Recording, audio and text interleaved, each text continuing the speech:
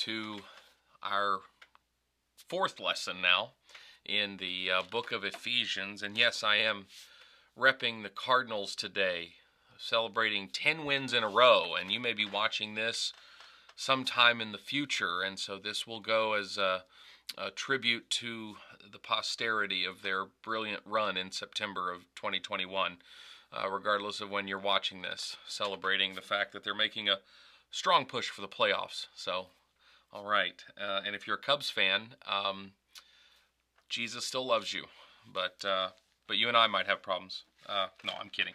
Ephesians, we're in chapter 3, and we've been talking about Paul's encouragement to the Christians in Ephesus. And what we'll deal with today has a lot to do with what was going on in Ephesus at the time in the first century. Ephesus is a port city, and it's in modern-day Turkey. And the port cities, where there would have been about 250,000 people at the time of this writing, port cities were a melting pot because people are coming in and out from all different places in the world. And that means that coming with them are a lot of different faiths, a lot of different religions, a lot of different ideas about culture and things like that, politics and all of that. And the church there was facing this great wave of culture, the worship of false gods, the worship of even alternate forms of Christianity or alternate forms of that faith, where they would deny the divinity of Christ, or maybe they had worship that involved the very debaucherous practices, particularly those of a sexual nature, sexual immorality, a lot of worship of Diana, goddess of fertility, and the like. And so there was a mighty wave of the culture buffeting these Christians against the rocky shoals, if you will, of this world. And Paul is writing to encourage them in that regard. Now, he speaks in chapter 3 about his mission and his God-given mission to share the gospel with the Gentiles. And he talks a lot about this mystery that's been revealed. It was a secret in times past. It was something that was not yet revealed. But in the time of Christ, it's revealed. And so he is going forth to carry that light to those in the darkness. And we go to verse 11, and the reason he's doing this, because it was in accordance, he says, with the eternal purpose which was carried out in Christ Jesus our Lord, in whom we have boldness and confident access through faith in him. Paul is adamant, and he repeats this throughout all of his letters, that what we have in Christ comes through faith. It comes through faith in him, in Jesus. Therefore, verse 13, I ask you not to lose heart at my tribulations on your behalf, for they are your glory. He's saying, hey, I've been going through a tough time.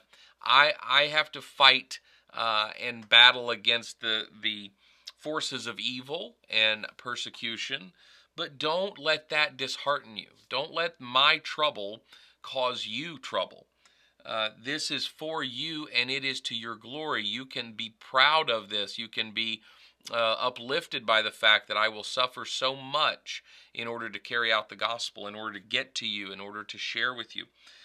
And he says in verse 14, for this reason I bow my knees before the Father, from whom every family in heaven and on earth derives its name, that he would grant you, according to the riches of his glory, to be strengthened with power through his Spirit in the inner man. Okay, we're going to stop there for a minute. I know the verse goes on because Paul does that a lot. He never knows quite where to put a period because he didn't use them. That's our invention. But he says, so because of all this, because I have been given this task, and because I'm willing to suffer on behalf of you, I am on my knees in prayer constantly for you to God. And he says there, from whom every family in heaven and on earth derives its name. We are all who we are because of God. We are all what we are because of God, because of his creation, his protection, and his love. And he says, I'm on my knees praying that he would grant you, according to the riches of his glory, to be strengthened with power through his Spirit in the inner man. Paul's saying, things may not get better. Things may not get easier. Things are going to be hard. He's admitting that in that. as encouraging a verse as it is, we have to look at what the underlying context is. And he's saying, I can't promise you that all of this trouble is going to go away. I can't promise you that life's going to get easier. I can't promise you there'll be less persecution. I can't promise you that there'll be less false teachers and people confusing and dividing and destroying. But what I can do is pray that God, because of his amazing power and because of his glory and the absolute abundance of those things, he's saying that I'm praying that he will strengthen you with his spirit in the inner man. The outside might still be trouble, but God can give you peace and strength inside, in your spirit, in your heart. Verse 17, so that Christ may dwell in your hearts through faith.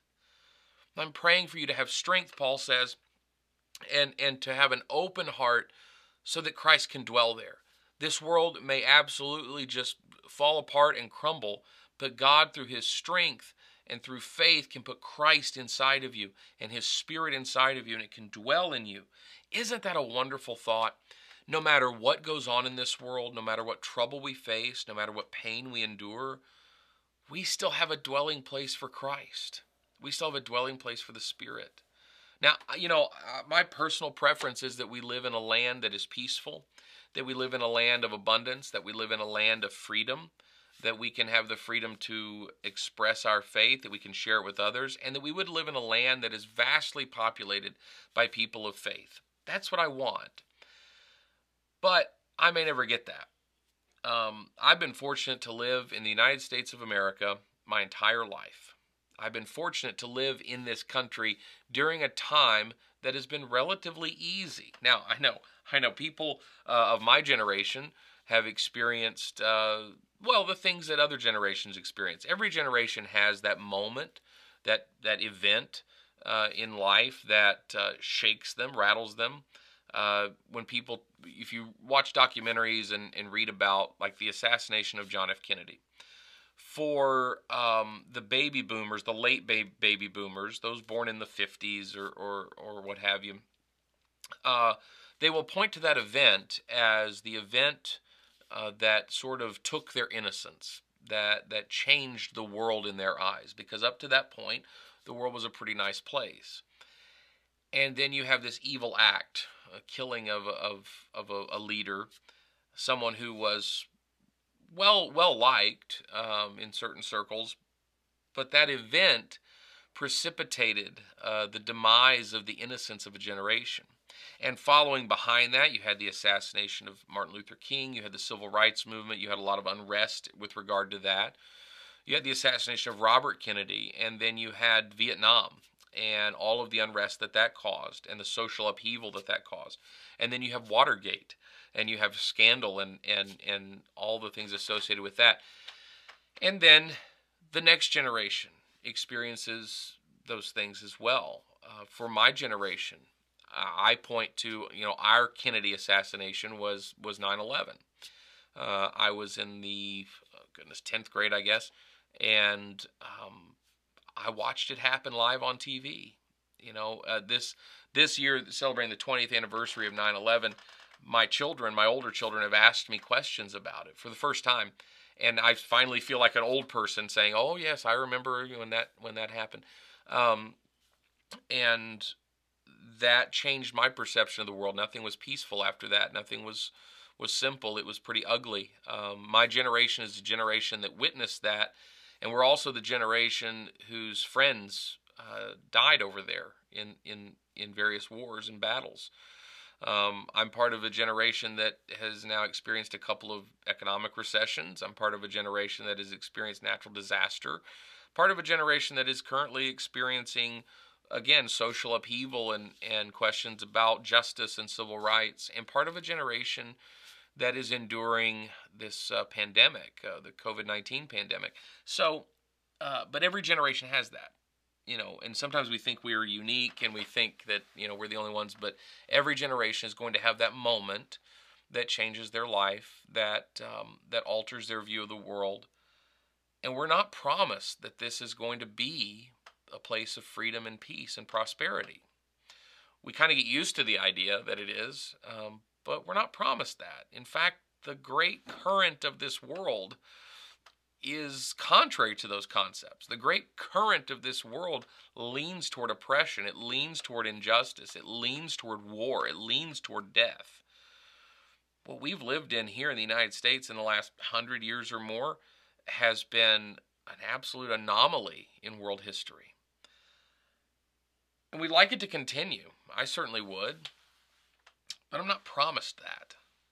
What I am promised is that if I put my faith in Jesus Christ, that he will dwell in me, that God's Spirit will dwell in me, that he will give me peace, that he will give me strength. If we suddenly turn in, and sometimes it feels like we're not far off, if we suddenly turn into a version of the Hunger Games in this country, I'm going to be okay. I'm going to be okay. I'm going to want to protect my family and care for those I love, but Jesus is still real. He's still alive. He's still active.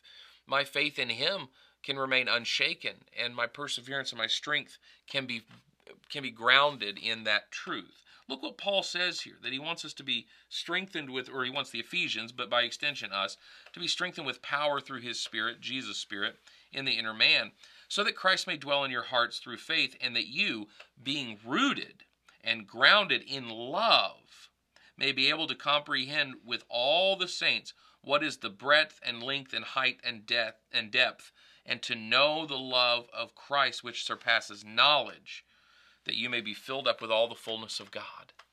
What a beautiful prayer that Paul is praying for the Ephesians. What a beautiful prayer that we can pray. Now, I just said all that about peace and prosperity and the kind of world I want to live in, knowing that it may not be the case, knowing that that may not be the world I find myself in. And that's okay, because I can be rooted and grounded in Christ. I can be rooted and grounded in knowledge of him. But what word does Paul use there? What is it that roots us? What is it that grounds us? What is it that anchors us to have peace beyond what this world can offer, to have strength even in times of tumult and trouble? What is it? Is it the law? Is it the rules? Is it the obedience? Is it the church? No, it's love. It's love. Paul is praying that these Ephesians will be rooted and grounded in love. Now, we don't think of that as a prescription for the things that ail this world. We think of getting on Facebook and blasting out our frustrations with the world around us. We think about voting a certain way. We think about proclaiming certain things and whatnot. But what Paul says is, hey, you're living in some hard times. You're living in a difficult world. And I'm praying for you that you will keep your eyes focused on God, that he will dwell in you, and that your faith in Christ will see you through and give you a strength. And that strength, that power, that perseverance, it's going to be rooted in love, because God is love. In our study on the book of Revelation, which if you're watching this contemporaneously, you can see that on YouTube and Facebook. But if you want to go back and look at the Revelation lessons, they're archived there on YouTube and through our website as well, monroechurchofchrist.org. But you'll notice that when in the letter to the Ephesians that's in Revelation, one of the 7 churches, this is a big theme, that your strength in combating the world around you, your strength in fighting against this wave of culture that is seeking to destroy God's people, your strength and perseverance is going to be from rediscovering your love. The love that God has for you, the love you have for him, and the love you have for those around you. Rooted and grounded in love. Why? So that you can be able to comprehend with all the saints what is the breadth and the length and the height and the depth, so that you can comprehend the full picture. You can't see the full picture of God's glory unless you have love. It's an amazing common theme throughout Scripture. To me, it lends credence to the idea that this is inspired, that the Bible is not just some made-up thing or something that's been concocted by people over the centuries. I firmly believe that what we read in Scripture is the inspired Word of God. I believe that it is inspired writing. I believe the Spirit and God himself had a hand in getting it to us.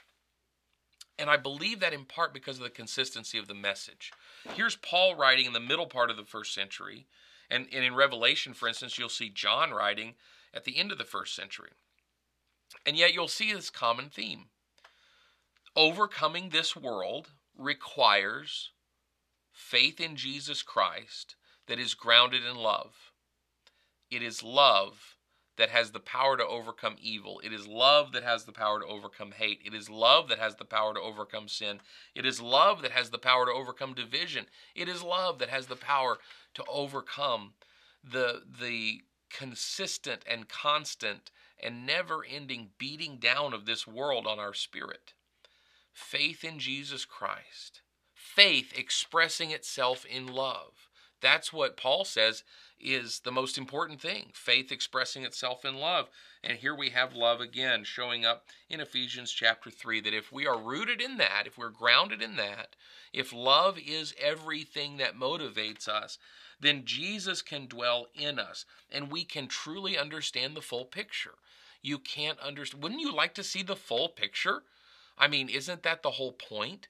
Don't let your Christianity, don't let your spirituality, don't let your religion be one-dimensional. Religion's not a bad word. People talk about religion versus spirituality. Like one is just this regimented, organized thing, and one is this free expression from your heart.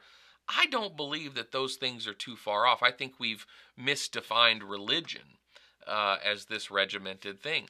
But in James, he writes about a pure and undefiled religion. That's what God wants from us.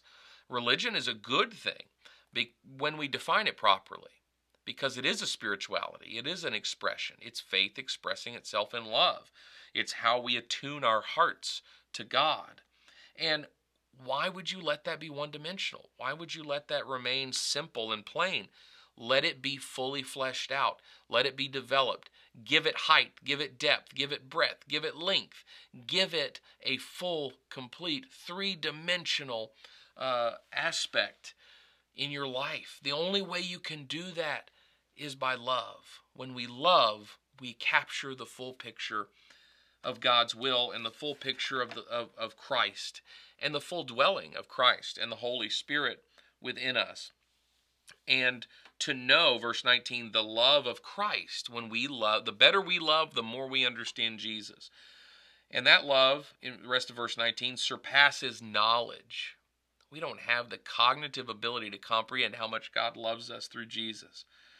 That you may be filled up with to all the fullness of God. The fullest you can get with God, with the Spirit, with the Son, is when you perfect love. When you embody love. And I love verse 20 and 21. And we're going to read those as we near the close of our time. Now to him who is able to do far more abundantly beyond all that we ask or think, according to the power that works within us, to him be the glory in the church and in Christ Jesus to all generations forever and ever. Amen. I want to read that again, okay? Because all of this that Paul has just said, he's talked about the blessings that we have in Christ, of being adopted into a family, of being given an inheritance, of being made alive, freed from death in chapter 2. And then Paul goes on to talk in chapter 3 about his mission to share the gospel with the Gentiles and to share the truth with the world, and why in that mission he is prayerful for the strength of Christians to continue and be steadfast. And he wraps all that thought up in verse 20. Having said all of that about how to get deeper into Christ and have the Spirit deeper within you through love. And then he says this, now to him. Now he's saying now to God. Now if you take that as a parenthetical statement, he basically saying, to God be the glory, right? That would be the very concise way of saying it. He's going to proclaim, to God be the glory. But listen to how he describes it. Now to him who is able to do far more abundantly beyond all that we ask or think, according to the power that works within us. That's deep. To God, and he describes God as someone who is able to do well beyond what we even comprehend. we think we know how God's going to bless us. We think we understand how much God can bless us. We think that we have a grasp on how much God loves us. And Paul says, you don't even know. We don't even have the ability to comprehend it. He says, to him, to God, who is able to do far more abundantly beyond all that we ask or think. God can bless you in ways that you cannot imagine. God can bless you and love you in ways that you can't fathom. God goes beyond what you're even able to express to him. Think of the deepest and most meaningful thing you've ever asked God for. Think of the deepest and most meaningful connection you've ever felt with God and power from him. He's able to go beyond that more than you can even imagine. To him who is able to do far more abundantly beyond all that we ask or think, according to the power that works within us in Christ Jesus. The power is manifest in Jesus. The power to forgive, the power to erase sin, the power to overcome death, the power to overcome persecution, the power to overcome pain and turmoil and turbulence, the power to give peace and prosperity. All of that power works in us, but it is all manifest in Christ, manifest in Jesus.